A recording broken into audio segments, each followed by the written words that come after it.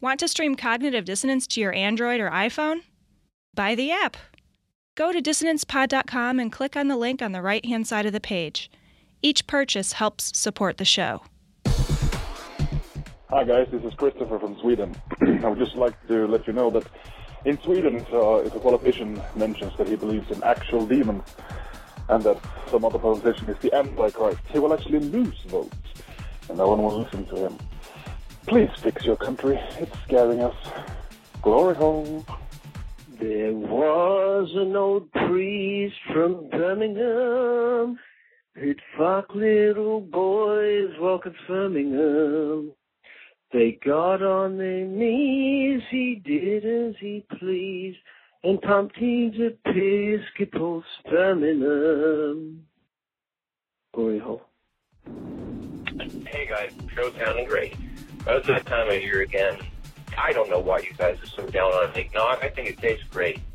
I mean, yeah, okay, the mouth texture, whatever they call it, a little odd, I get that, but I'm having some right now, and it's good, you know? I mean, I love it. And I don't know, like I say, I just don't understand oh, sorry, my roommate just did. What? I'm having eggnog. Eggnog from the fridge. What do you mean we don't? What is that? The bottle, the quart bottle. What? Sorry guys, never mind. False alarm. I guess it's something I didn't realize. Hey, listen, like I said, the show's great. Glory hole. Talk to you later. Why the hell do you have quart of hard semen?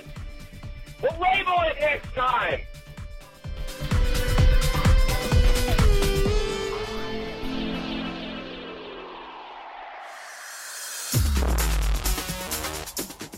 Be advised that this show is not for children, the faint of heart, or the easily offended. The explicit tag is there for a reason.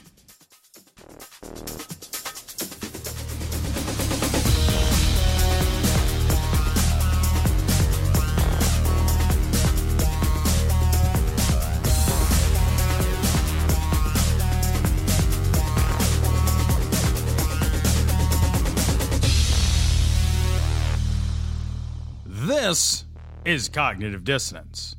Every episode we blast anyone who gets in our way. We bring critical thinking, skepticism, and irreverence to any topic that makes the news, makes it big, or makes us mad. It's skeptical, it's political, and there is no welcome mat. This is episode 125 of Cognitive Dissonance. This is finally the DJ Grothy episode. Yay! That's exciting. Yeah, that is exciting. I'm excited too. I almost did my Super Elmo voice just now. I'm very happy to be on the show. Whoa, no, wait a minute. You can't get off and fucking do the Super Elmo voice. If you've got a Super Elmo voice, it is required. Oh my gosh, it's been years. I think Bible college last time I whipped it out. The Super Elmo voice, I mean. So anyway, maybe we'll save it till the end of All right. Yeah, no, that's fine. You can whip both of them out at the end. It's fine. That's totally There's a promise of a Super Elmo. You mean Elmo and Super Elmo, right? Whatever you call it is fine, DJ. That's fine. Well, very happy to be on the show finally. We've been it's been a little hit and miss, and so it's great to be finally on. Well, thank you very much for being here. So we wanted to talk about a story. There's a story from the Sun Sentinel that we wanted to talk to you about. Right. I think it fits. Psychic accused of bilking $100,000 from grieving woman. This is just a ridiculous story on all fronts. The gist of it basically is that a psychic took advantage of a grieving woman and told this poor woman that she was cursed and kept, coming after her for bits and drips and drabs, finally bleeding her of $100,000 before she was finally stopped taking advantage of this woman. This sort of shit is exactly up the J-Ref's alley, isn't it? Right. It's one of the things that fills us with a little moral indignation, righteous ire. It's the stuff that Randy's been waging war at for decades. And the psychic that you mentioned, the recent story, is not the only one the past few months. So the Marks family, M-A-R-K-S, Marks family of psychics, sort of a Romani tribe run by Rose Marks, Randy's been waging a sort of war against them for many years, and they were finally tried and convicted. She's going to prison, as are all of her family members. She was the matriarch in this clan of psychic frauds, doing exactly what this recent story is all about too. It's a numbers game. They find grieving or hurting people who are looking for a little help or direction in their lives, and they do what's called walking them up the ladder. You have to come back another session to either remove a curse or to get a blessing or to get whatever help you need, maybe contact with a dead relative or help with your son's drug addiction or advice, financial advice, should you sell the house, etc. And the reason I say it's a numbers game is because the lion's share of folks who go to these storefront psychics, these are the ones with neon signs in every city, they don't keep coming back. They just go, for giggles, whatever, plop down your 25 or 50 bucks, you get a reading, and it's something to have done. But it's the very rare person, 1 out of 100, 1 out of 1,000, that is the right mix of vulnerability and gullibility that the psychic charlatan can prey on. It's important to underscore really that all psychics are not made the same. So these psychics, I think, are known frauds. They use deceptive methods, what people often call cold reading, which is really a complex set of many psychological deceptive methods to make it appear that the psychic knows specific things about an individual, when in fact they just know general things about human nature and describe those generalities and become more specific based on the reaction of the sitter. And they also might fish for specifics in the course of conversation, etc. These are the sorts of psychics that come out of the Romani culture, what used to be called in less PC times gypsies. And the matriarchs in these clans train and teach the younger women in these communities, these families, to use deceptive methods, not just words, in other words. TV psychics, James Van Prague, Sylvia Brown, John Edward, they don't use any physical demonstrations of psychic abilities. They just use words. But these Romani psychics, these storefront neon sign gypsy psychics, they will do magic tricks during their readings. And the case that you just mentioned, there were claims of removing curses by bringing a jar of water from home. The victim brought a jar of tap water that, when prayed over, turned black, which represented the evil and the curse leaving the person's life. The other scams, other physical demonstrations of this sort of charlatanry abound. So bring an egg from home and you cast a spell to remove a curse over the person's life, and when the egg's cracked, it's black and smells of sulfur inside. Or there's the switches of cash where you bring, $10,000 or $1,000 or however much it is, wad it up in a towel and pray over it to remove curses from your money. And then, of course, don't open up this package of money until you get back home. And when you get back home, you realize it's been switched out for paper. Oh. These are, in other words, sort of overt charlatans, not the sort of counselor types that you'll get at a New Age fair or even on TV. It seems like, in particular, this woman here, she's lost $100,000, and when you read this article and you hear what she has to say, she has this feeling like, I didn't want to go to the police because I felt embarrassed for what I had done. I had felt like I was really embarrassed about my own my own gullibility and my own credulity. And then, I wonder if, this is a time we heard about $100,000, but I wonder how many people out there are too embarrassed to go, and we don't ever hear their stories. If you just Google, if your listeners Google the word psychic fraud, you realize just in the past few months there have been dozens of arrests along these lines. Every month there are so many, but they're not on our radar, really, even as skeptics. And that's because of what you just mentioned. People are embarrassed, and I think sometimes precisely because of asshole skeptics who say, "Oh, they deserved it." Everybody knows that stuff's fake. They're idiots. In other words, you sort of shame the victim. Can I use that language? You blame the victim. I don't know. and what sort of sticks in my craw about all of that, and in fact, this last case, the DA, the New York City, the Manhattan assistant DA, contacted the JREF, talked to me about exactly this issue, how hard it is to get folks to come forward when they've been victimized. And this is sort of an unusual case, maybe because of the Marks trial or because of this, the tide will turn and people will come forward and say, hey, I was scammed too. But it was revelatory in the Marks trial where I think, was it Jude Devereaux, a romance novelist who gave I read about over this. $1 million to Rose Marks. She said, once I started giving, it's almost like a gambling addiction, right? Once you start giving, you want to tell yourself you're going to get something out of it. You're spending gobs of money, and no one wants to admit that they've been conned.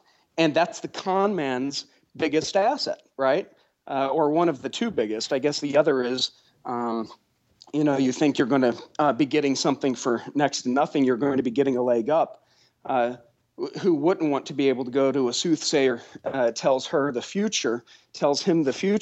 That's a sure competitive advantage over other people. And even now, and this is jaw-dropping, you get a new thing on Wall Street called corporate psychics. Yeah. Corporate psychics.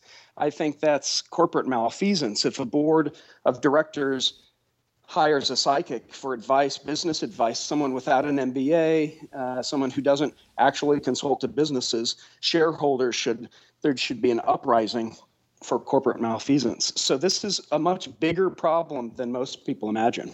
It strikes me that if you're in the corporate world and like your big play is to be like, hey, guys, I got a great one. We'll bring in a psychic. It's like, well, that guy's out of ideas. We don't need you. We don't need this guy anymore. Like, that seems like a great way to be like, my career is over. Yeah, for you and me, it really seems like that. But think of even the politicians who have consulted astrologers. Yeah. People really aren't steeped in the critical rationalist way of looking at the world that we are.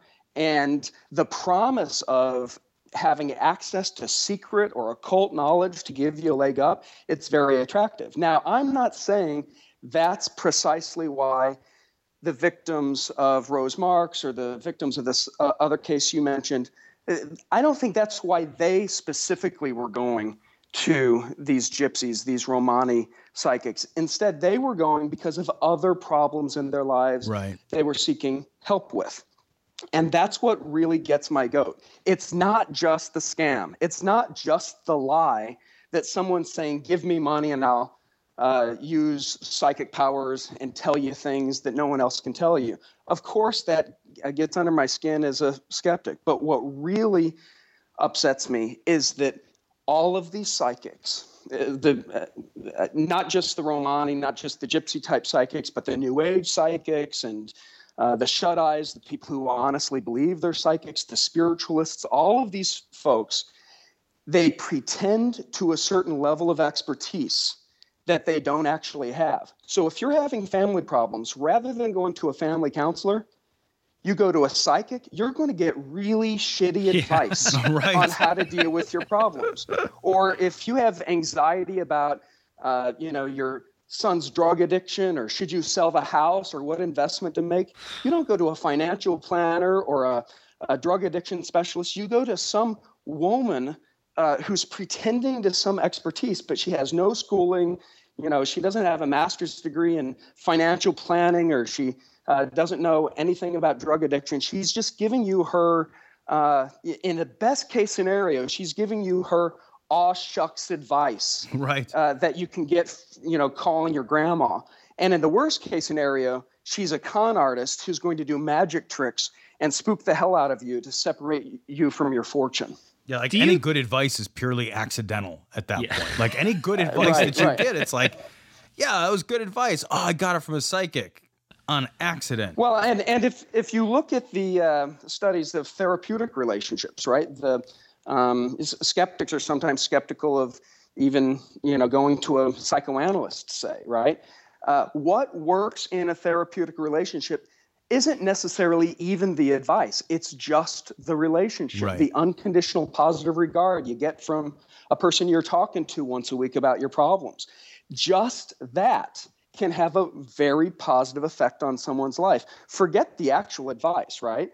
Just being able to vent. And that therapeutic relationship, I'd much rather people get it from someone who went to college, got a master's degree in counseling psych, than some gypsy who, by the way, for additional money will light some candles and remove a curse from your life, right?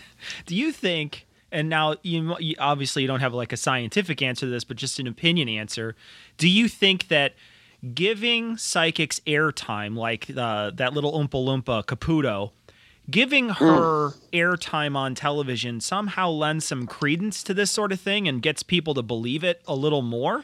Well, not just somehow. I think that's the chief means by which this BS is propagated out there, right? Now, it's cyclical. So there was, a time when Sylvia Browne was on TV all the time, right? Yeah. Or Montel John and Edward had she his was on show. Larry King. Montel Right. pushed Sylvia Browne, and so did Larry King. James Van Prague was on a lot. So it's cyclical. Fortuna's wheel applies to even the psychics. They go up and they go down. But right now, Teresa Caputo was on the ascendant, and her stuff is vile. It's Yeah, it is. reprehensible. And so she's half to blame, right? But the other half are the producers, the TV the execs who are making money for their network. What is it? I think on Sci-Fi or wherever It's it on is. TLC, I Making think. money. Yeah. TLC. Oh, that's right. God. Because it's crazy because making it's on the money learning hand channel, over which contains fist. no actual learning. Yeah. Because she looks at people and she tells them they see their dead relatives standing around them. And that stuff's raw. That's the real sin in all this. Yeah. That especially the spiritualist mediums, the people like Caputo, she's not giving advice by looking at the stars or tarot cards. She's a one-trick pony. She just does this, talking to dead people thing. Yeah. But what's really bad about that is it keeps people stuck in their grief. Right. There's a normal process of letting go of loved ones when they die, sort of emotionally getting past it. There are stages of grief. And when instead of going through that natural process, you're talking to some New Jersey woman with big hair and big nails who lacks all regard and all human decency for people who are grieving, and she tells you stuff, about a locket or your dad's still around and that's why you felt chilly last night when you went downstairs. It's keeping people stuck in their grief. It's keeping them from moving on. It's actually stunting the emotional development of these folks. And I think it's reprehensible. It's gross. It makes me sick to my stomach. That's a good point. That's something I hadn't even considered. I always thought, obviously, she's doing all the things of like cold reading. She'll look in a whole room and she'll say, whose mother died? And you're like, if nobody's mother died in this room, this is the most unique room of 70-year-old people I've ever seen, but she'll say some crazy thing like that. It's something so simple that somebody's going to say, who was in a car accident, those sorts of things.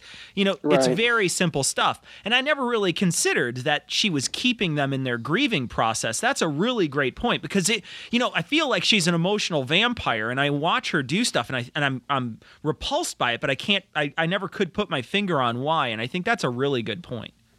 Yeah, so the skeptics get upset at the brute facticity of the lie, right? Yeah. We think, oh, well, that's nonsense, and we don't like when people peddle nonsense.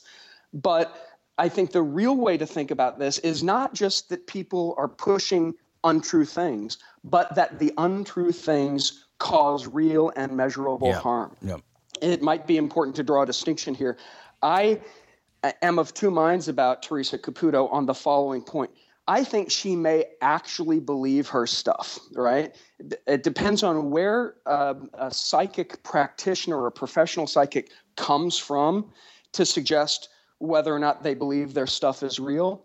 And so the psychics, the mediums, et cetera, that come out of spiritualism, which is a sort of world religion, although it's not very worldwide anymore, it's on the descendant, but, cropped up around the Fox sisters, late 19th century. This is the world religion that used to do seances and Houdini battled. A lot of those folks, they grew up in that religion and they believe it, right? They may unknowingly and unwittingly have sort of taught themselves these skills of, call it cold reading, and not even know that they're, it's not like they read a manual on how to cheat and beguile others, right? They sort of just learned the skill of saying general things and then getting more specific and all the other methods. But they believe that their stuff is real. There are, though, other psychics who, in the back room will talk about their marks. And that's the gypsy, that's the Romani culture, where they learn deceptive methods from the get-go. And so I'm sort of two minds about Teresa Caputo. I think that she, despite the reprehensible, the repulsive stuff that she does, she may actually buy it. I know some other skeptics would hoot and holler at me saying that, and we always like to vilify and imagine intent, and Sylvia Browne is just in some back room, smoking her cigarettes with her long nails, cackling about the people she's hurt. I don't think that actually happens. I think some of these folks believe they're doing good, and here's why. There is, in the transaction between the sitter, the person getting the reading, and the psychic giving the reading, there is a lot of exchange of mutual validation, right? So if you're a psychic and you think you have this gift and you do your stupid reading, but someone tears up and says, "Oh my God, you helped me so much," right? You can sleep at night because you're getting incessant validation that you're like doing something really good. And so I don't think all of these people are villains. I think none of them are real. Another way of saying it is all psychics are fake, but not all psychics are frauds. It's funny that you say that, because I was going to make the psychic fraud joke being like that's redundant, but I do agree with you. You look at something like this, and there's an obvious, like the story from the Sun Sentinel, there is an obvious attempt to just fucking steal stuff. Like she's just stealing. Right. Like that's all she's doing. She's a thief. She's not accidentally believing her own bullshit. Right. She's manufacturing things out of whole cloth for money. Yeah, that sort of psychic stuff is organized crime. Exactly. In jurisdictions all over the country, the law enforcement considers this organized crime. The women in those clans do the psychic fraud stuff, the knowing fraudulent stuff, and the men in those clans do those fake home improvement scams. You see them on 20/20 hidden camera stuff, right? And sometimes they work in tandem, because if your psychic finds out that you're going to be, away on vacation for a week, well, that's a great house to rob. Now, I'm not accusing any specific person of doing that, but you just dig around, that's really the MO of some of these clans. It's organized crime. Teresa Caputo, Sylvia Browne, despite her conviction for selling fake gold or whatever it was, and John Edward, they are not part of organized crime. They're part of a sort of organized religion. You might chuckle and say, what's the difference? But even if they're deceiving people, they're not doing it like the Romani storefront psychics do it. So let me ask you this, just out of curiosity. Have you ever gone to one of the storefront psychics just to go? Have you had that like, hey, what the hell experience? Have you done it before? I've done it many, many times. I'm writing a book on the topic right now. In Hollywood, where I live with my partner, there are a ton of storefront psychics. And again, these are the gypsy sort of psychics. I've gone to a number of these, sometimes with my partner, and number one, they never pick up that I'm gay, so that's disappointing. You'd think they could figure that out. And what was really impressive to me was, because I left the right amount of breadcrumbs in the reading, how quickly I'm thinking of one psychic in particular, did what's called moving me up the ladder. The reading, which was sort of generic, ended, and she said, "Oh, I am seeing something else. There's some negativity in your life. You know what I'm talking about. I can remove that negativity, but you'll have to come back next week. I don't have the candles here now. I can get them, but it'd be an additional $20 a candle. Light a candle and do the prayer." And the reason I say it's a numbers game when I mentioned that earlier is because if I came back the next week, then that would be a strong indication that I'm a great candidate for bamboozling out of big money, right? And when you keep coming back, the client, the sitter, gets ever more invested, and the psychic charlatan is ever more motivated to devote more and more sort of performance resources on that one client. You know, these frauds don't need many clients to do really well in life. You know, you just need one or two in the course of a year. Rose Marks stole over $25 million from her clients, along with her daughter and her granddaughter and the other women in her tribe or clan or whatever, this Romani circle. And that's over a number of years. But it's not like every client who walks in one of these storefronts needs to be gullible enough to make a psychic rich. You just need the one out of a million, one out of a great number. I can't believe they didn't have the candles. Like, that's to me is like going to the mechanic, and the mechanic, I can understand the mechanic saying, I don't have a muffler for your car, but that's like him saying, I don't have a fucking wrench. You know, I don't have a socket. You know, you would think that those things would be necessary for the entire endeavor. Right. Tools of the fucking trade. Right. Yeah. Really? You don't have the right candles? Right. So I'm actually very impressed with the whole racket. It's not given as much attention as I think it should, and the intersection of the various kinds of psychics and how they communicate with each other, sort of socially, and the weird divisions between them. So the New Age psychics hate the storefront psychics; they think they give them a bad name, and you'll find websites of psychics who spend a lot of energy exposing the fake psychics because they think they're real psychics. Right? Do they ever curse each other? Because that would be awesome. And then they have to pay each other to take the curses off of each other. Exactly. I think the New Age psychics, they don't really do the curses and stuff. They do the more, sort of emotional consolation of people who go to a psychic fair or something. But I think that's a really interesting turn that you'll find websites of real psychics, in quotes. I mean, the point is they believe that their stuff is real, who get really upset at the Romani, the storefront, the neon sign psychics, because that makes the real stuff they're doing look bad, right? The power of self-deception, I think, is more evident on the side of those New Age psychics than it is the Romani psychics. You know, it's also it could just be another power play, though. Like, because if you're the guy exposing the other ones, saying, hey, all those other guys, I can show you why you shouldn't go there. It seems like it could just be clever marketing, too. Well, it depends on how effective they are, but yeah, that's exactly right. I mean, if you go to here's advice for your listeners if they ever want to see a psychic. You go to any psychic, and if they talk about negative energy in your life that they can remove, or they talk about someone at work who doesn't like you, or someone who gave you the evil eye, then they're a knowing fraud, and you should, run to the hills. Now, if they're instead talking about spirit guides and your aura, and they're just like saying nice stuff but doesn't amount to much, they're probably self-deceived, New Agey type psychics who aren't going to do a magic trick to get your fortune, but they'll happily take your $45 every week for the rest of your life. Damned if you do, damned if you don't.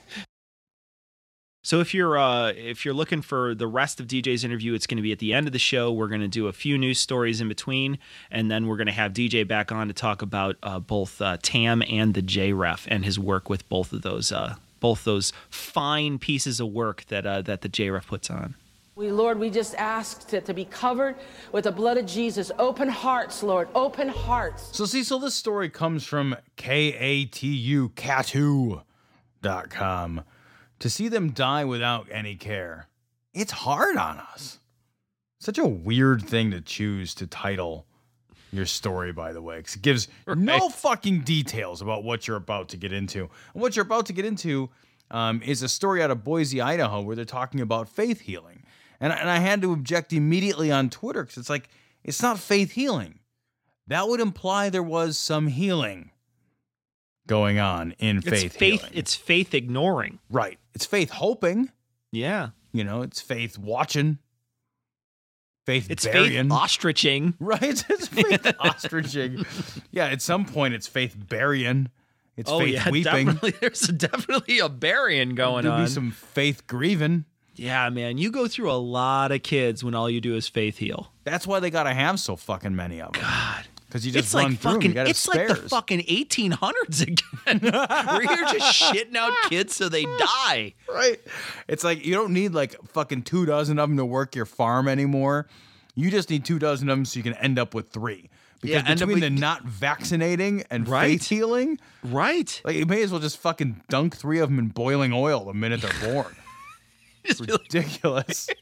It's so funny because it's like back when kids used to die of like consumption and the fucking whoop or whatever. You know, you'd be like, okay, well, poor kid's got the croup or whatever it is. You'd be like, oh well, he's fucked. That kid's gonna die. Right. I better pump out another one. Oh well, that one got the consumption. He's gonna die. May as well just fucking leave him on the mountain like Sparta. Like you literally have to be birthing babies every moment of your life in order for any of them to carry on your genetic material. Like you're just constantly walking around shitting out children. You're like a fucking Siberian husky. You have so many kids. Have a litter. You just have a litter of children. You're like as what ends up happening is you have like a specific evolution, like the island evolution, but it just takes place in Idaho and other enclaves of like crazy faith healing nuts. Like the women start to have like 9 nipples, you know, because they have to breastfeed so many kids. And it's like all at the same time. They're like awesome. The midwife or the doctor or whatever is like a 1, a 2, a 3. They start pouring out like a fucking faucet. Yeah, well, the kids there have such short lifespans because the people don't take them to medical care when they need it. And I'm not going to get into these children dying. People say that we talk about this too much on our show and they give us shit about it. They're always like, I have to shut your show off when you're talking about kids dying or whatever. And it's like, well, look, the problem is that the kids keep fucking dying. I know, you know, right? Like I'll stop talking about it when people stop fucking pretending that praying over someone is going to actually fucking heal them. When they call 911 when their kid is fucked up, when they're, you know, there's one story where they're holding the kid by the oven just to warm him up because the kid is like fucking deathly cold and breathing every few moments. You know, that's a sign you gotta dial 911. Yeah. You just gotta bite the bullet and be like, you know what, God, I'm just gonna go for it here, and I hope you're not mad. Right. You're not trying to melt butter. You know what I mean? Yeah. Like you're not trying to caramelize onions. You're trying. You know. You're not trying to make a delicious braise. And truthfully, like, why even if you just take this, why even warm them up? Why even give a kid a blanket? Why even feed them? We'll do faith feeding, faith everything. If you can faith fucking heal them, if That's God is going to fucking point. intervene, why would you do anything? It seems like it's what I don't understand about the Amish, right? So there's a lot I don't understand about the Amish, right? But I don't understand how those beards even stay on. Lots of glue. What do they have, like a chin strap on this? What is going on? But like, you know, like they just stop at a certain point in technological history. Like, we're going to do buttons and not zippers. Then why do the buttons? Why even do buttons? We're going to do horses, but not cars. Well, why do horses? Horses are a technology. You just chose an arbitrary path to stop at. And the faith healing seems to me the same thing. Like, you're just choosing an arbitrary stopping point about what you're going to allow and what you're not going to allow. Like, you have an interventionist God, and the interventionist God's like, don't fucking sweat it. I got this shit. And you're like, okay, well then why go to work? Why make money? Why plant crops? Why eat food? Like, fucking, I'll just wait. I'll just lay back with my fucking mouth open and wait for my interventionist God to fucking poop manna into it. It doesn't happen. There should a baby in there. Right? What I wonder is, I mean, it's absolutely, Tom, you're 100% right. It doesn't make any sense at all. It's like, why don't they, when they just have the kid, they just throw the keys at it and be like, drive me home, Right? you know, like, you know, God's gonna do it. God's gonna do it. You know, it's just like, if you're hungry, kid, go get a job. You're Right. you're 6 hours old. I left some canned goods Time out. to hurt. He'll be It's time to fine. start hitting the fucking pavement. Hit the Yeah. bricks, kid. Jesus, if you fucking wanted said something, you should have spoke up. Yeah. Yeah, infant. Yeah, this is a sad, sad thing. The thing that I think is the saddest is, I'm going to read from the end of this this Katu.com article. I love good old Katu. In traveling across Idaho, and this is the reporter saying, we talked to a lot of people, many of whom did not want to judge the followers of Christ. When we told a man who lives across the street from the cemetery that we were looking into it, he replied, "Kids die every day." We said, "Yeah, but not this way." He said, "That's your problem, not mine." Well, fucking get that guy the Nobel Peace Prize. It says here underneath that, it says there's a movement happening in Idaho. However, this year the state has launched a new child death review committee. Oh my God. Let me just say, I know. it's 2013. Right. There should not even, those fucking words in that order should not exist. That should not be a thing. A new child death review committee. That's a whole, I mean, you know, here's your fucking religion is fucking pumping out that many dead kids. You got a problem. You have some serious problems, and the problem is nobody is ever answering to this. And what else does a religion have to do wrong, right? Like, if the test of a religion is, did it make my life better? I don't know. Did my fucking son or daughter die because of it? Oh, it did? Oh, my life is so much worse. Like, that's not a religion for me anymore. Like, the guy who lives across the street from the cemetery, of course he doesn't care. He's probably like the fucking coffin maker. Like, he makes tiny little coffins. Like, that's what he does. Like, he's like, I like making little coffins. It's less work, same pay. It's a great deal. He doesn't give a shit. But, like, the parents should be the ones who give a shit. Yeah. You would think they would look around and be like, the evidence is everywhere that this is not working. How faith healed my kid? How'd it work? Fucking tragically. My fucking heart is broken irreparably because I kind of loved my child. Now it's fucking dead. That's my fault. Oh, how do you feel? Well, I don't feel like this is my fucking religion anymore. That's how I feel.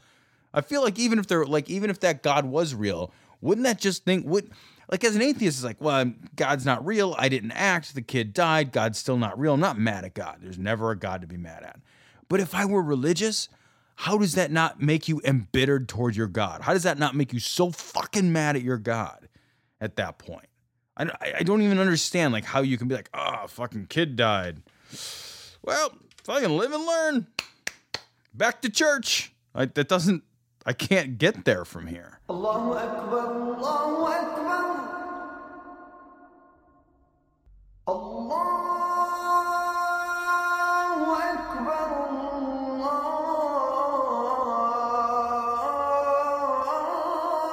Allahu Akbar. So this story comes from thefreethinker.co.uk. Young Nebraska Muslim accused of using a crowbar to attack his sister because she's a lesbian.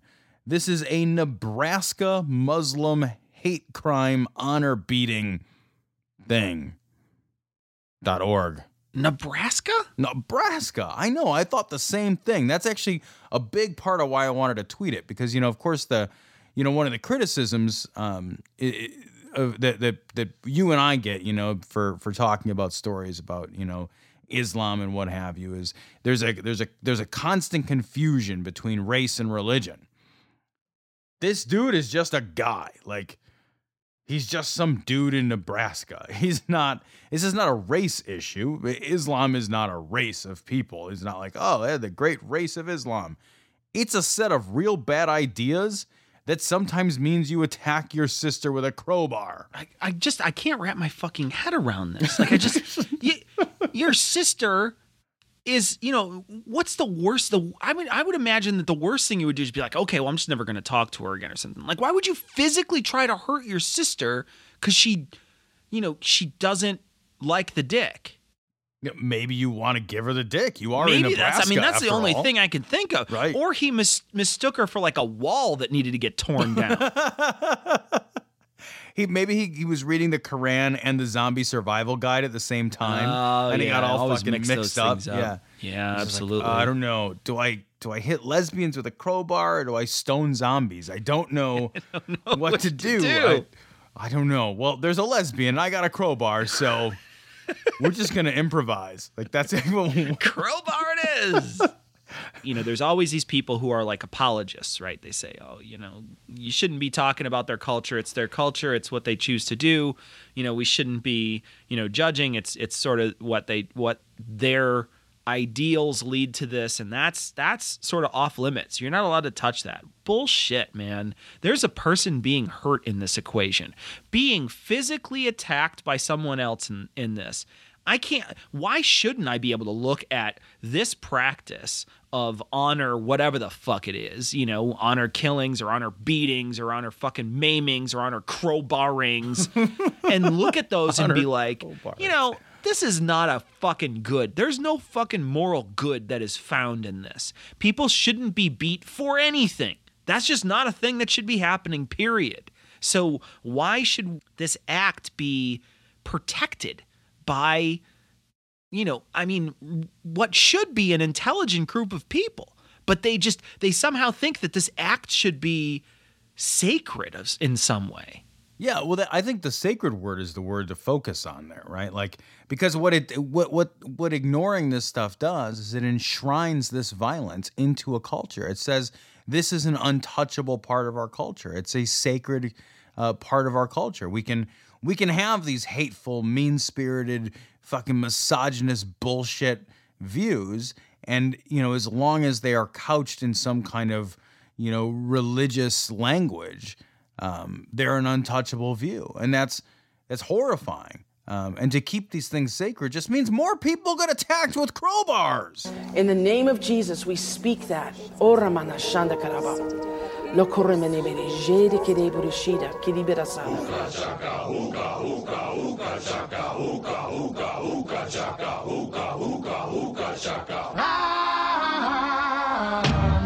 What kind of feeling? I'm high on believing. So this next story comes from Seattle Pie, the most delicious pie in Seattle. 2 arrested in alleged California exorcism kidnapping. A father and son are in custody in California on suspicion of kidnapping the father's ex-wife to perform an exorcism. I like, Cecil, that they went after the ex-wife, because that just means you still really care. What the fuck? Right? Man, that's a dangerous person to be married to before, right? Huh? No kidding. My goodness, you're glad you left? And then he's like, yeah, I'm gonna exercise you. Yeah, you gotta exercise. Oh yeah, I was just on the treadmill. Oh no, I mean, no. There's an O in this one. Right. Yeah, it's an exorcism. Right. No, that's great. Yeah, that exercise is really gonna come in handy when we tie you to a chair to shake holy water at you. One thing that really is just something about this is there were priests involved. So you show up with a package, a person strapped to a chair, not on their own volition. That is like, probably got a gag in their mouth. You take them out of the trunk, and the priests look, and they're like, yeah, we're still in. Right. Yeah, bring her down in the basement. Does seem a little shaky. Wait, you would think the priest would be like, yeah, sure, bring her down, and then be like hurriedly dialing 911 or something. But instead, they're just like, yeah, sure, we'll go through with it. But next time, you ask her to show up. Did you ask nice? Did you use your words? Jerry. Take her. Jerry, use your words. Take her downstairs. So what have we told you about the shocking and kidnapping people? Put the taser down. That's not how we do religion. Now, do you have any young boys laying around? Because that's how we do religion. Because she goes down there. She goes down there to be, tortured and exercised. And then the two boys that were in the trunk go into the back of the shed for them for later. It's like payment. Well, the priest actually looks at it like, hey, a little something for you, a little something for me. Hey, we're not going to let all this sacred oil go to waste. Oh, I know. I mean, come on. There's got to be some nubile little frame that needs to get lubed up right now. Horrible. What I don't understand about this whole thing. I mean, all of it. Let's just say all of it. Yeah, I'm kind of curious what you do understand about this whole thing. I don't understand much of it. But I mean, the ex-wife part is the part that I'm just sort of. I mean, what do you have to deal with her for? I saw that too, and it's interesting that they say it's a father and a son, and they refer not to this woman as the son's mother, but they refer to this woman as a father ex-wife. Ex-wife. So it leads me to believe that there's no relationship between the son and this woman. So yeah, like it's just like that's just how you show you still care. Like, yeah, we got divorced. It was an amicable thing. Every now and again, we're still friends. We're still friends. I only divorced her because of the demon. Sometimes I kidnap her. Sometimes she kidnaps me. It's like what we do. We got to keep the spice alive in our non-marriage. It was the demon that spread us apart there, sweetheart. Demons will do that to you. They put a rift in relationships all the time. Fucking, I know what it was, Cecil. Divorce demons. Remember the micro demons? You're totally right. Like the demons, like the sugar demons and the, like Special K with no raisins demons. Like all the little demons of bad stuff. Like, like the fucking my shoelace broke while I was trying to tie it demon. That's right. It was a divorce demon. Or it was the demon from last week and she works at Quiznos. I'm still waiting for my sandwich. And an invitation to the White House. Tap, tap, tap, tap. These baked lays aren't going to eat themselves, guys. I'm watching my unholy figure. Lucifer ran this world. And that's exactly correct. And that is what they're seeking to bring back in the last days. That is the world government. That is the last beast. That is the fourth beast that is coming. It is a resurrection of the pre-flood Luciferian government. So this story comes from Right Wing Watch. Eric Rush wonders if Obama is in a satanic cult.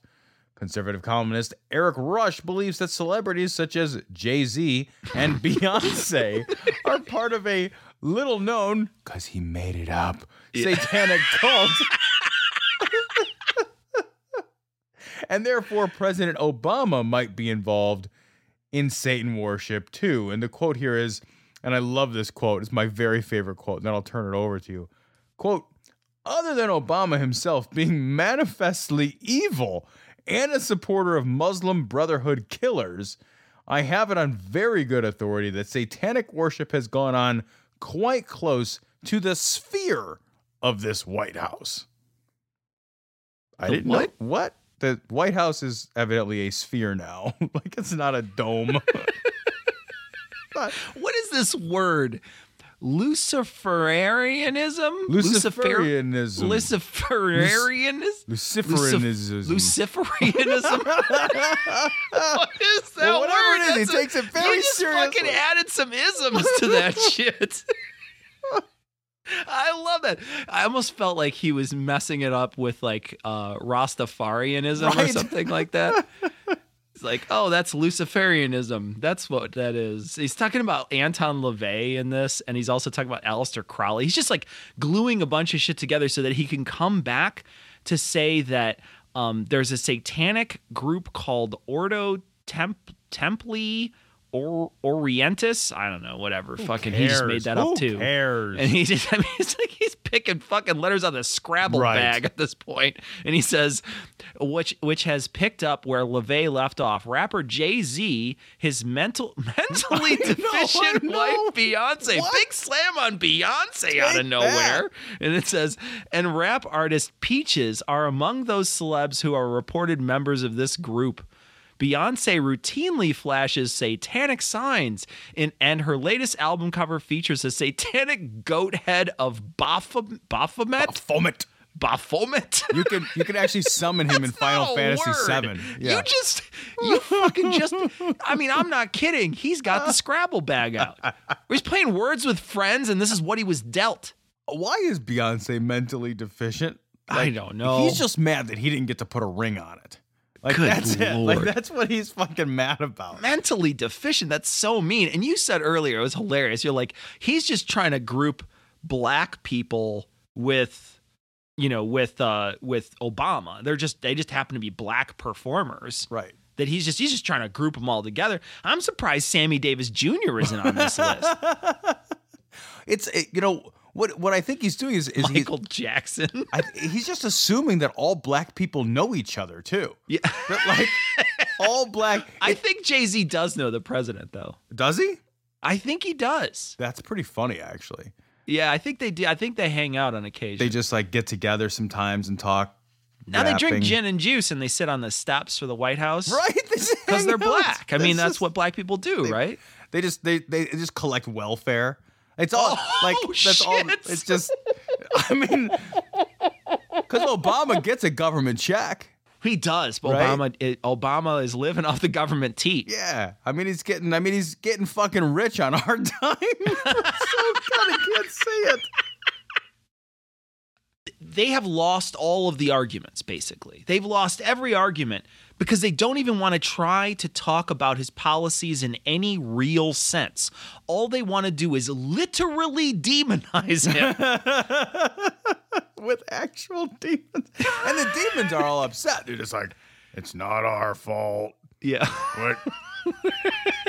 Look, we didn't code the website. Right. I had nothing to do with it. I was at Quiznos. WhiteHouse.gov website. We did not code it. I don't have a login.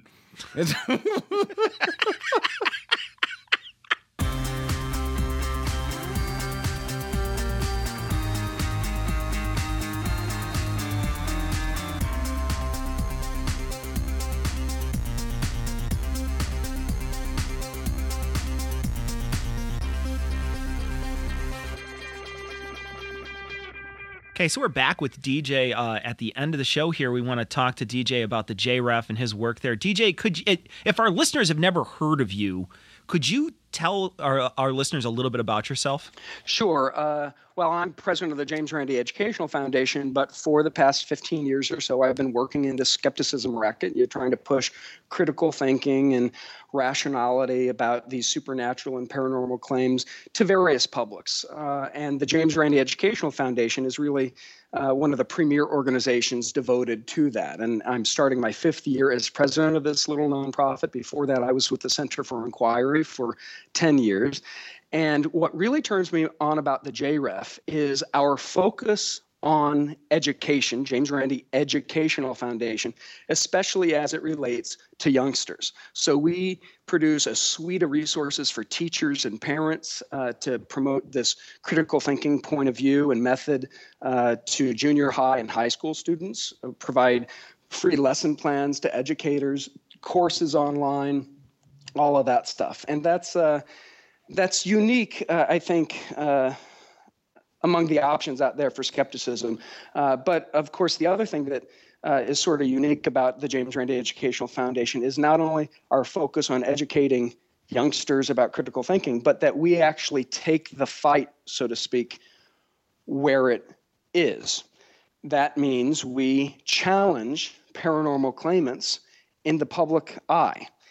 For 18 years now, we've offered $1 million paranormal challenge. Other organizations offer money too. I think the Australian Skeptics, there's some in Europe. The Independent Investigations Group offers $100,000, and we're happy to work with all these outfits, really putting claimants on notice. Now, that's not how science works. Science doesn't say, hey, prove it and you win a prize. But we do it like that in order to raise awareness both about the irresponsible claims and about the responsibility of the general public to evaluate those claims before they assent to them. We think if someone really had paranormal abilities, they'd step right up, they'd prove it, and they'd get the $1 million. They'd demonstrate their paranormal or supernatural or their fringe science claim, whatever it is, under mutually agreed upon scientific conditions, and it changed the world. They're not knocking down our doors. We get, half dozen, sometimes a dozen applications a month, and of those, just one or two is actually something worth following up on. You'd be surprised how many of these paranormalists can't fill out an application. You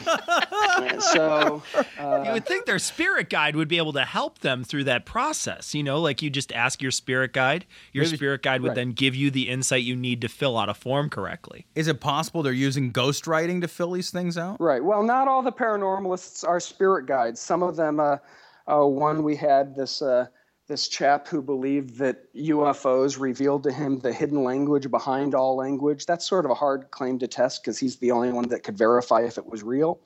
So he wasn't making any ESP sort of spirit guide claims. He was making other sorts of claims, and it runs the gamut. Dowsers and in fact, we get a lot of dowsers for some reasons.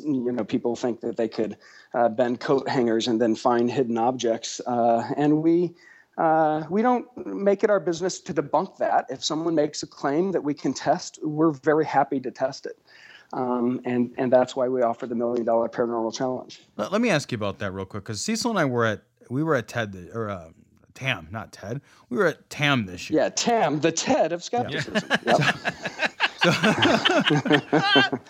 And we watched the $1 million challenge stage the show that was when you guys tested the person who supposedly was all the way overseas. He was in the Middle East somewhere, wasn't he? And he was going to do a remote viewing.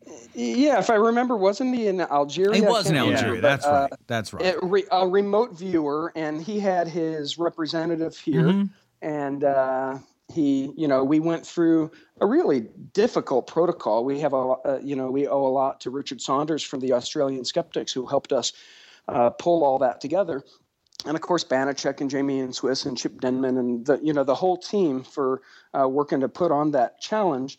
And what really impressed me about that live challenge, we like to do these every year, is one, the respect the audience showed for the claim. So no one was boo-hissing. No one was sort of making fun at the belief. We took it seriously in the spirit of science to see if this remote viewer could demonstrate his claimed abilities. Second thing that impressed me is when the remote viewer failed miserably, like spectacularly. Yeah, failed on after every we jumped through all these hoops. It was impressive to me that there was no weaseling around. No one said, well, on second thought, you should have done it that way, or someone's negative energy ruined it. And instead, it was sort of, well, I gave it my best shot. I really thought I was going to be able to demonstrate my psychic abilities, and I wasn't able to. And if you remember, the representative, who's a big believer in this remote viewer, from stage said, I still believe in remote viewing, but I had such a good experience at TAM, I think you could call me a skeptic, right? And that got a sort of aw shucks and warmed everybody's heart in the audience.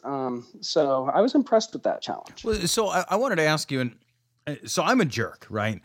And I would be if you say so. I am. No, I bet you probably have. Yeah. This is definitively proven. Science has proven this at this point. If there was $1 million challenge, he would have cashed in long ago. Yeah, it wouldn't have taken units you guys. of jerkdom. Yeah, you can measure it. Yeah. And all those things that you just described, about how, the audience was kind and respectful. I have to admit, I would be fucking exhausted by the bullshit, the constant, never-ending stream of lies and bullshit. It's not, DJ. It's not going to work. Let me speak to that, because I hear that loud and clear, and we feel that beleaguered state a lot. It's the Sisyphean task, rolling the boulder up the hill. Yet another paranormal believer. But hey, we're an educational foundation whose job it is to inform the public with reliable information about pseudoscience and the paranormal. Somebody's got to do it. Right. But don't you ever just want to say, a little tiring? Look, what's in my fucking pocket? Before we go through all this bullshit, what's in my pocket? Yeah, so that's a sort of challenge that you could do sort of at a bar. Right. Just don't bump into a magician, because one worth the salt can do some amazing stuff along those lines, and that's not a come on. Like, what's in your pocket? I'll turn your head and cough. So, Randy has been for decades. This is the 25th year he's done it full time, not as a magician, but solely as a skeptic. But for decades, actually, even before that, he has tirelessly fought the fakers. And you just mentioned something about, how tiring it must be to have all the lies, right? People lie about their claims or whatever. I think, at least in terms of the applications, the people submitting the applications, I think the lion's share of those people are not lying. Now, they're not telling the truth because they're self-deceived. Sure, like, they're wrong about their claims and their abilities, but they're not trying to pull the wool over anybody's eyes. That's why the second aspect of the challenge is where we really take the challenge on the road. We challenge people out there. We don't wait for them to fill out an application and let us test their claimability. We instead challenge irresponsible claimants who we think are harming people out there. Couple of examples. It doesn't just have to be individuals. It could be institutions. 2 national nursing associations will certify you and train you in something called therapeutic touch, healing touch, it's also called, which is neither healing nor touch. Is that like right? Reiki? You just, it's a certain sort of energy work where you wave your hands in the general direction of the patient. You're supposed to be cleaning up the auras. We think that's really harmful. Some insurance companies pay for this therapeutic modality. They don't. Fake. It's harmful, just like chiropractic is also based on this mumbo-jumbo energy theory, that the body emanates certain energies. And, if your spine's out of whack, it's disrupting the flow of energy. And that's why you have to get your spine back in shape. All of these, some of these are institutions, and all of these are harmful. Some of these institutions push this. There's a university that we're looking at going after that turns little autistic kids into like walking Ouija boards. Through facilitated communication. That's a metaphor, not an actual Ouija board. But on a Ouija board, there's that planchette that seems to move on its own, but it's actually the ideomotor effect, the same sort of thing that makes dowsing rods move. Well, there are some, in quotes, scientists, I'll use the term generously, who believe that they can communicate with severely autistic kids by holding their hand and moving their hand on a board with these electronic buttons representing words. Wasn't someone doing that with someone in a coma too? Yeah, they also do facilitated communication in a coma. Well, leave it to Randy to say, well, okay, let me ask the kid or the person in the coma a question only they should know, but not the facilitated communicator, right? Yeah. And that's a great way to debunk this really, I think, harmful practice that universities get funding for and charge an arm and a leg from hurting parents who are all sorts of anxious about their disabled kids. So it's institutions even that can be challenged by the $1 million. We say, if you can prove facilitated communication, we got $1 million for you, right? Or if you could prove that therapeutic touch is real, we got $1 million for you. And often those institutions, those organizations ignore us, but the silence is deafening. It's a great way to show the public that this stuff that they're running from examination, and that this stuff can be harmful if you believe it. I gotta say one thing though. I mean, you did list a bunch of different charlatans there, and I'm behind you on everybody except for the chiropractors. Chiropractors have to be real, or they wouldn't ask you to come back every week. Right, they are real. They're real fakes, right? It's harmful stuff. Yeah. Now, I'm not speaking about a specific chiropractor, but if you go to a chiropractor and they talk about energy, they put a herb in your hand and then decide whether or not you need it by doing it's called applied kinesiology, where they press on your arm and see if there's tension. And, I mean, all of it's mumbo jumbo, and it's a racket. I mean, that's another impressive thing about chiropractic is it's not really a highly regulated field, and there are courses that chiropractors take on, much like these psychics who walk them up the ladder. There are courses on how to get sort of stack your clients to build your income. It's very predatory, at least the sorts of chiropractors I've studied. So buyer beware when it comes to alternative medicine. You had said earlier when you were talking about the fortune tellers, how they get you to come back every week. The first thing that popped into my head is a chiropractor. The first, because that's the same. It's the same idea. Like, get them coming back every week, and I can get a boat. Right. Exactly. Well, they do a lot better than that. I mean, chiropractors can make more than a guy with a family practice or an internist or something. It's a cash cow if you do it right. Now, I know, look, I have a friend from Bible college who's a chiropractor, so not all of them are cutthroat. But the fact that some of them are cutthroat and can teach you at like chiropractor seminars on how to make more money off your clients by keeping them coming back, that should make all chiropractors have a second thought about, their therapeutic modality, if you want to call it that. What's been the one claim? Now, you say you don't, you were saying that you were on stage, everybody was on stage, they were very respectful. Has there ever been any claims that have come in and you just laughed out loud? One of these JREF, like people coming in to send the $1 million challenge, and you read it and you're like, somebody didn't really just submit this. I think he sued us, so I can't mention. I don't want to be too specific. But there was one about UFOs that was really entertaining. Couple weeks ago, I got a call from a psychic who was very upset that we rejected his application, one of these like not complete applications, who was calling himself the one, right? And he was angry at me. I think I'm a nice guy. I think I'm nice to believers. But he just thought that I didn't like him. And he threatened me with psychic powers, and that was pretty entertaining. Wow. So. Well, there was a guy at TAM this year who was supposedly attacked by a guy who was going to cast a death spell on him on stage for like an hour. The gentleman from India who was there. Oh, that death spell attack is the funniest thing I've ever seen.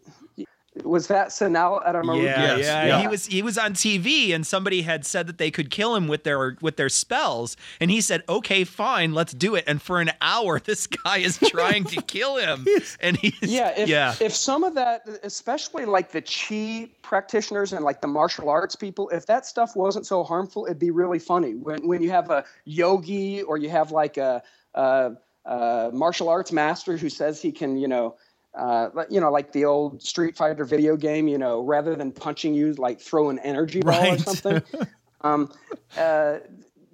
People believe that, and they can do some really harmful stuff and get hurt, right? Not to mention lose a lot of money because of unwarranted belief. But that can be really entertaining, when a skeptic stands there and gets all of the negative energy thrown at him, and he just walks away, right? There are great YouTube videos about that. I got to send you a link of my all-time favorite entertaining YouTube video about paranormalists, and that's when James Van Praagh did a reading in Australia for a TV show, and he was wrong like 25 out of 26 times, and the audience starts laughing, and you almost feel sorry for the guy. That's definitely worth watching. There's a video I'm thinking of where and I actually did feel sorry for the guy. There's this guy who thought he had like the chi kung fu powers, and somebody calls him out that actually is like an MMA fighter, and is like, yeah, well, let's fight. Right. Like, let's fight. And the guy gets in there and that's what I loved about the amazing meeting this year. We had Brent Weidman, who is he's an MMA superstar. You know, he's won nationally televised mixed martial arts matches and all that stuff. And he speaks out in that world for science and critical thinking because, and that's a point to make, that this undue credulity, this paranormal woo-woo belief, Randy likes to call it woo-woo, it is insidious, and it infiltrates every domain of inquiry, belief, hobbies, professions. It's everywhere, and that's why the skeptic's job is never done. Here's an example. You'd never really think ESP and psychics and woo-woo stuff would intersect national defense, but James McCormick was just convicted for selling dowsing rods to the UK, the U.S. government, and disgusting. The government of Iraq for use at bomb security checkpoints. They are gizmos. There's not even any working parts inside of them, and you leave it to a magician, James Randi, to cut the thing open and do a little sleuthing and find out that the innards are just remote control innards cut in half with wires that aren't even attached, right? He made $60 million, what was it? Just tens of millions of dollars, bamboozling 3 nations. No nation looked into this, right? Talk about taxpayer waste. But this paranormal falderall is everywhere. It's not just, the silly stuff, that people dismiss out of hand. It is insidious and it's pervasive. When I remember, we talked about that story on this show, and the first thing that occurs is how many bombs went off, how many cars, and people and vehicle, whatever, were scanned by this not scanning device, this bullshit. Just, may as well fucking have a rock that keeps tigers away. This stuff has real life and death consequences. Right. Singapore just did a big buy of these because someone in the one of the higher ups in the government there believed in this sort of stuff. For use in disaster recovery scenarios. Ugh. The U.S. Coast Guard has bought them for disaster relief scenarios. The U.S. Coast Guard has bought these things? The government of Mexico has bought these sorts of things at drug checkpoints. Imagine the civil liberties implications if your car is searched because of a freaking dowsing rod. A guy who's trained to shuffle his feet on the ground, to align the energies, to see if, that's not the ADE 651. There are different models you can imagine. They're all based on a joke golf ball finder from years before.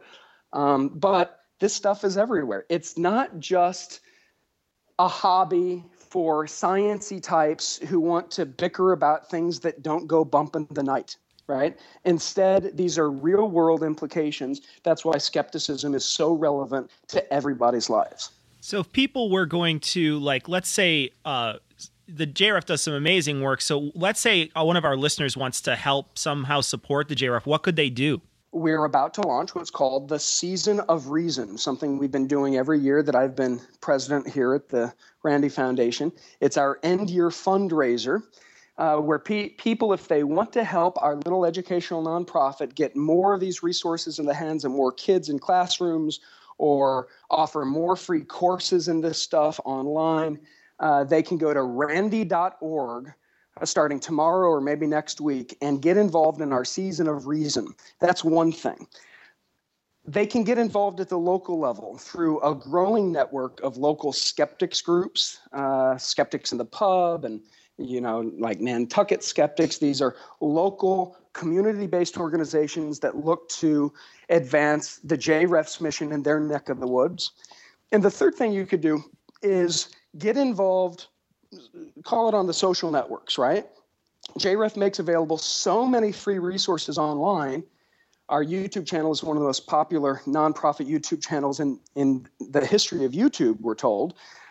share those videos. I wasn't joking when I said TED of Skepticism earlier. We have at the Amazing Meeting, our annual conference, some of the leading lights of the day educating people about these topics. And then we make available all of that content for free online. So find a favorite video and share it with your buddies. That's a great way to sort of spread the gospel of skepticism. Well, I'll tell you, it was great having you on our show, DJ. It was the stuff is pretty amazing. You used to have a podcast. I mean, you have any consideration about starting something back up again? Or? Well, I did something like 250 episodes of Point of Inquiry. That was a lot of fun. I get a lot of credit for that, but I actually don't deserve it. My partner, Thomas Donnelly, did all the hard work in that, did the editing and all. Yeah, I just had an interesting conversation once a week.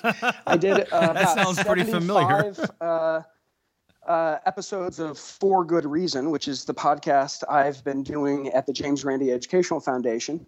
But over the past year, a little more than a year, we've been really swamped as we're, all hands are on deck developing the foundation. And so that's become less of a priority. But I do think in the months ahead, I'll be doing some more projects along those lines. For good reason, something along those lines, yes.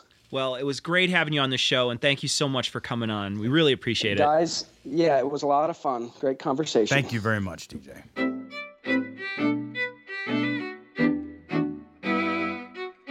So we got a lot of email, but we ran pretty long here, so we're going to try to get through a few emails here. First, we want to thank Jason for his generous donation. Thank you very much for giving us money. Your hard-earned dollars go a long way to making sure the podcast happens. We pay for server space. We also pay for monthly hosting bills, and sometimes if we get enough, we pay for new equipment. So thank you very much for donating. So we want to talk. We got an email from Mike, and Mike says, "Thanks to the entertainment guys. Most podcasts I listen to involve interviews with leaders in the movement, and not just a couple of guys giving their opinions. You guys keep it entertaining week after week, except for that episode about the little girl getting raped to death. I had to skip ahead several times. Couldn't stomach the thought." Yeah, well, we wish sometimes we could skip ahead too, Mike. Mike did send a picture, though, of Pat Robertson run through the Walking Dead generator, and I don't really notice a difference. Yeah, I thought it was broken. Like, clearly it was not working at that time.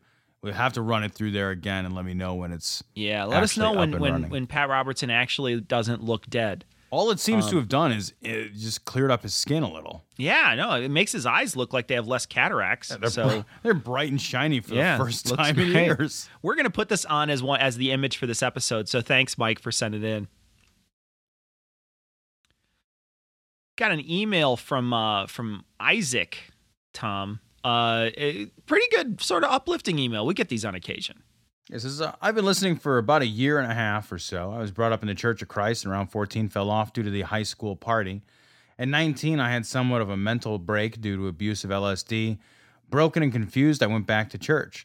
Living with a constant paranoia in my mind of hell and punishment didn't sit well, so away I go. Fast forward to 34, after stints with Buddhists and other spiritual worldviews, I was a default agnostic. Then came the iPhone and podcasts. So with the lingering question of, is there a God, I found your podcast. With other podcasts recommended on your shows, SGU, Thinking Atheist, just to name a few, and various books, I am not only an atheist, I would consider myself a skeptic, rationalist, and free thinker. I have a 2-year-old son who is vaccinated, and I now have tools to pass on to help him navigate life. Thank you. What you do matters so much. I think he meant to send this to someone else. Yeah. He probably did. Yeah, I would just readdress that to Stephen Novella. Like, right. I was like, dear Stephen and or Seth Andrews. Like, that would be... Could not possibly be meant for us. But despite its being misaddressed, we certainly appreciate it. We'll take the credit. Right. Yeah, fuck yeah. Are you kidding me? Man, I'm not throwing it out. Look, man, if I find $10, I find $10. Yeah, fucking A. That's my $10. That's mine. So we got an email from Jason, and he says, "Hey guys, so my wife and I are both atheists. She has actually only been to a church about 2 times, only for funerals. She recently had a funeral to attend for a distant relative and had to sit through the whole mass. What my question is, how do you and your other listeners act in such a situation? Do you get on your knees for Jesus when everyone else does? Just not stand out to make a statement? Do you do the Amen Macarena along with the others? Personally, I sit quietly and ignore the dance routines of crazy, but I'm curious what others do, or if I'm just being a dick.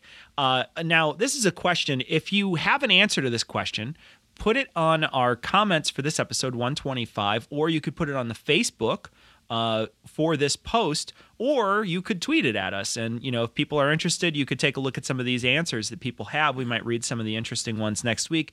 Tom, I will tell you that what I do is I stand when they stand, because I think that not standing is a little disrespectful. When they're standing up, I should stand. They think it's the right moment to stand up. So if I'm in their church playing their game, I will stand.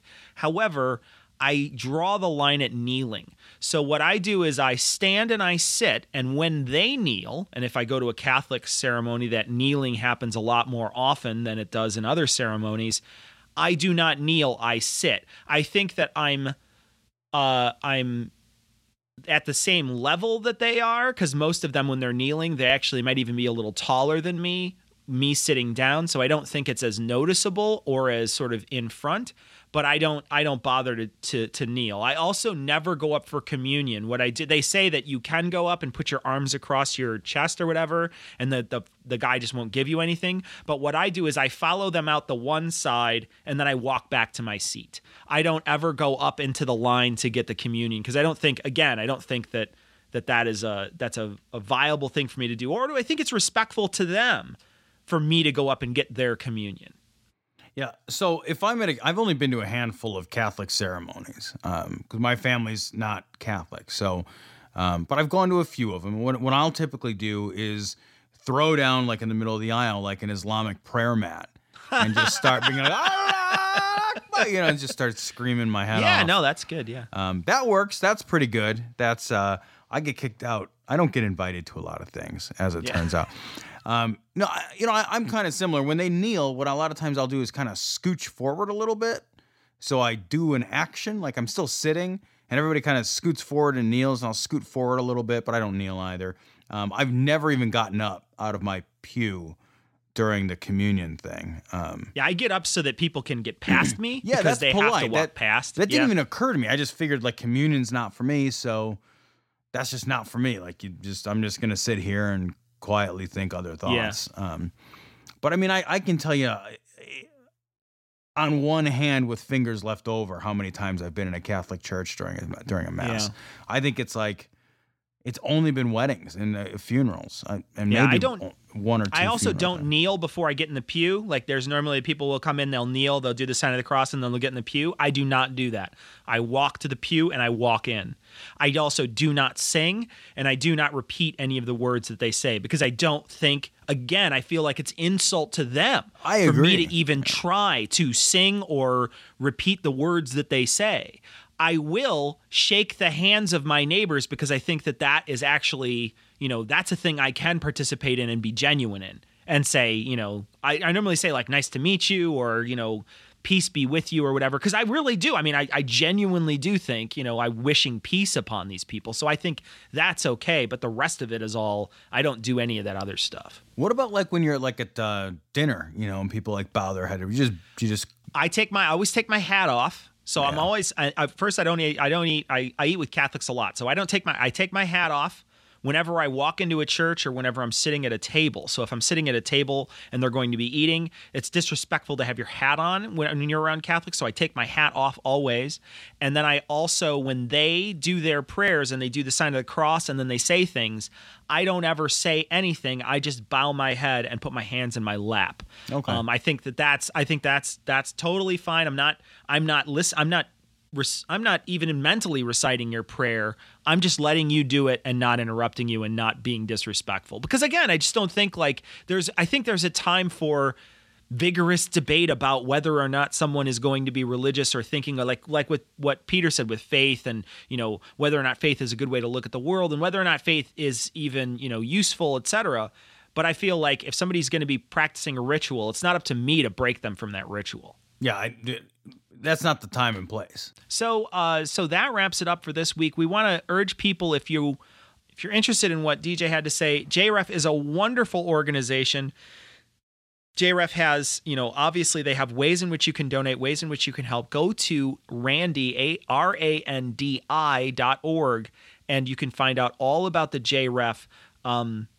You should follow those people, and like he said, if you want to go on YouTube and just share a video, I mean, that's the easiest type of activism there is. I mean, it's armchair activism at its best. You can do this on your smartphone right now. Is go find a video and tweet it. I mean, that is not a difficult activism at all. It's not even asking for money or anything. So, definitely follow DJ's suggestion there. And if you guys do have some money and want to donate it to the James Randi Educational Foundation, that is not a place where your money is going to go to waste. That's not a place where your money is going to be squandered. These people do good work, and they should definitely continue to have funding to do that good work. So that's going to wrap it up for this week. We want to thank DJ for coming on our show again, and we're going to leave you, as always, with the Skeptic's Creed. Credulity is not a virtue. It's fortune cookie cutter, mommy issue, hypno-Babylon bullshit. Couched in scientician, double bubble, toil and trouble, pseudo quasi alternative, acupunctuating, pressurized, stereogram, pyramidal, free energy healing, watered downward spiral, brain deadpan sales pitch, late night info docutainment.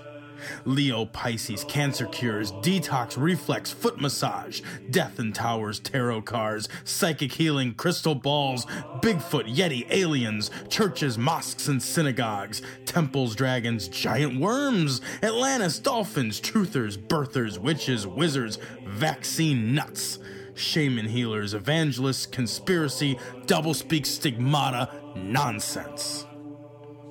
Expose your sides.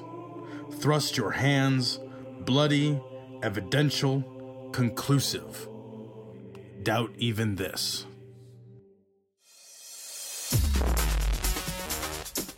The opinions and views expressed in this show are that of the hosts only.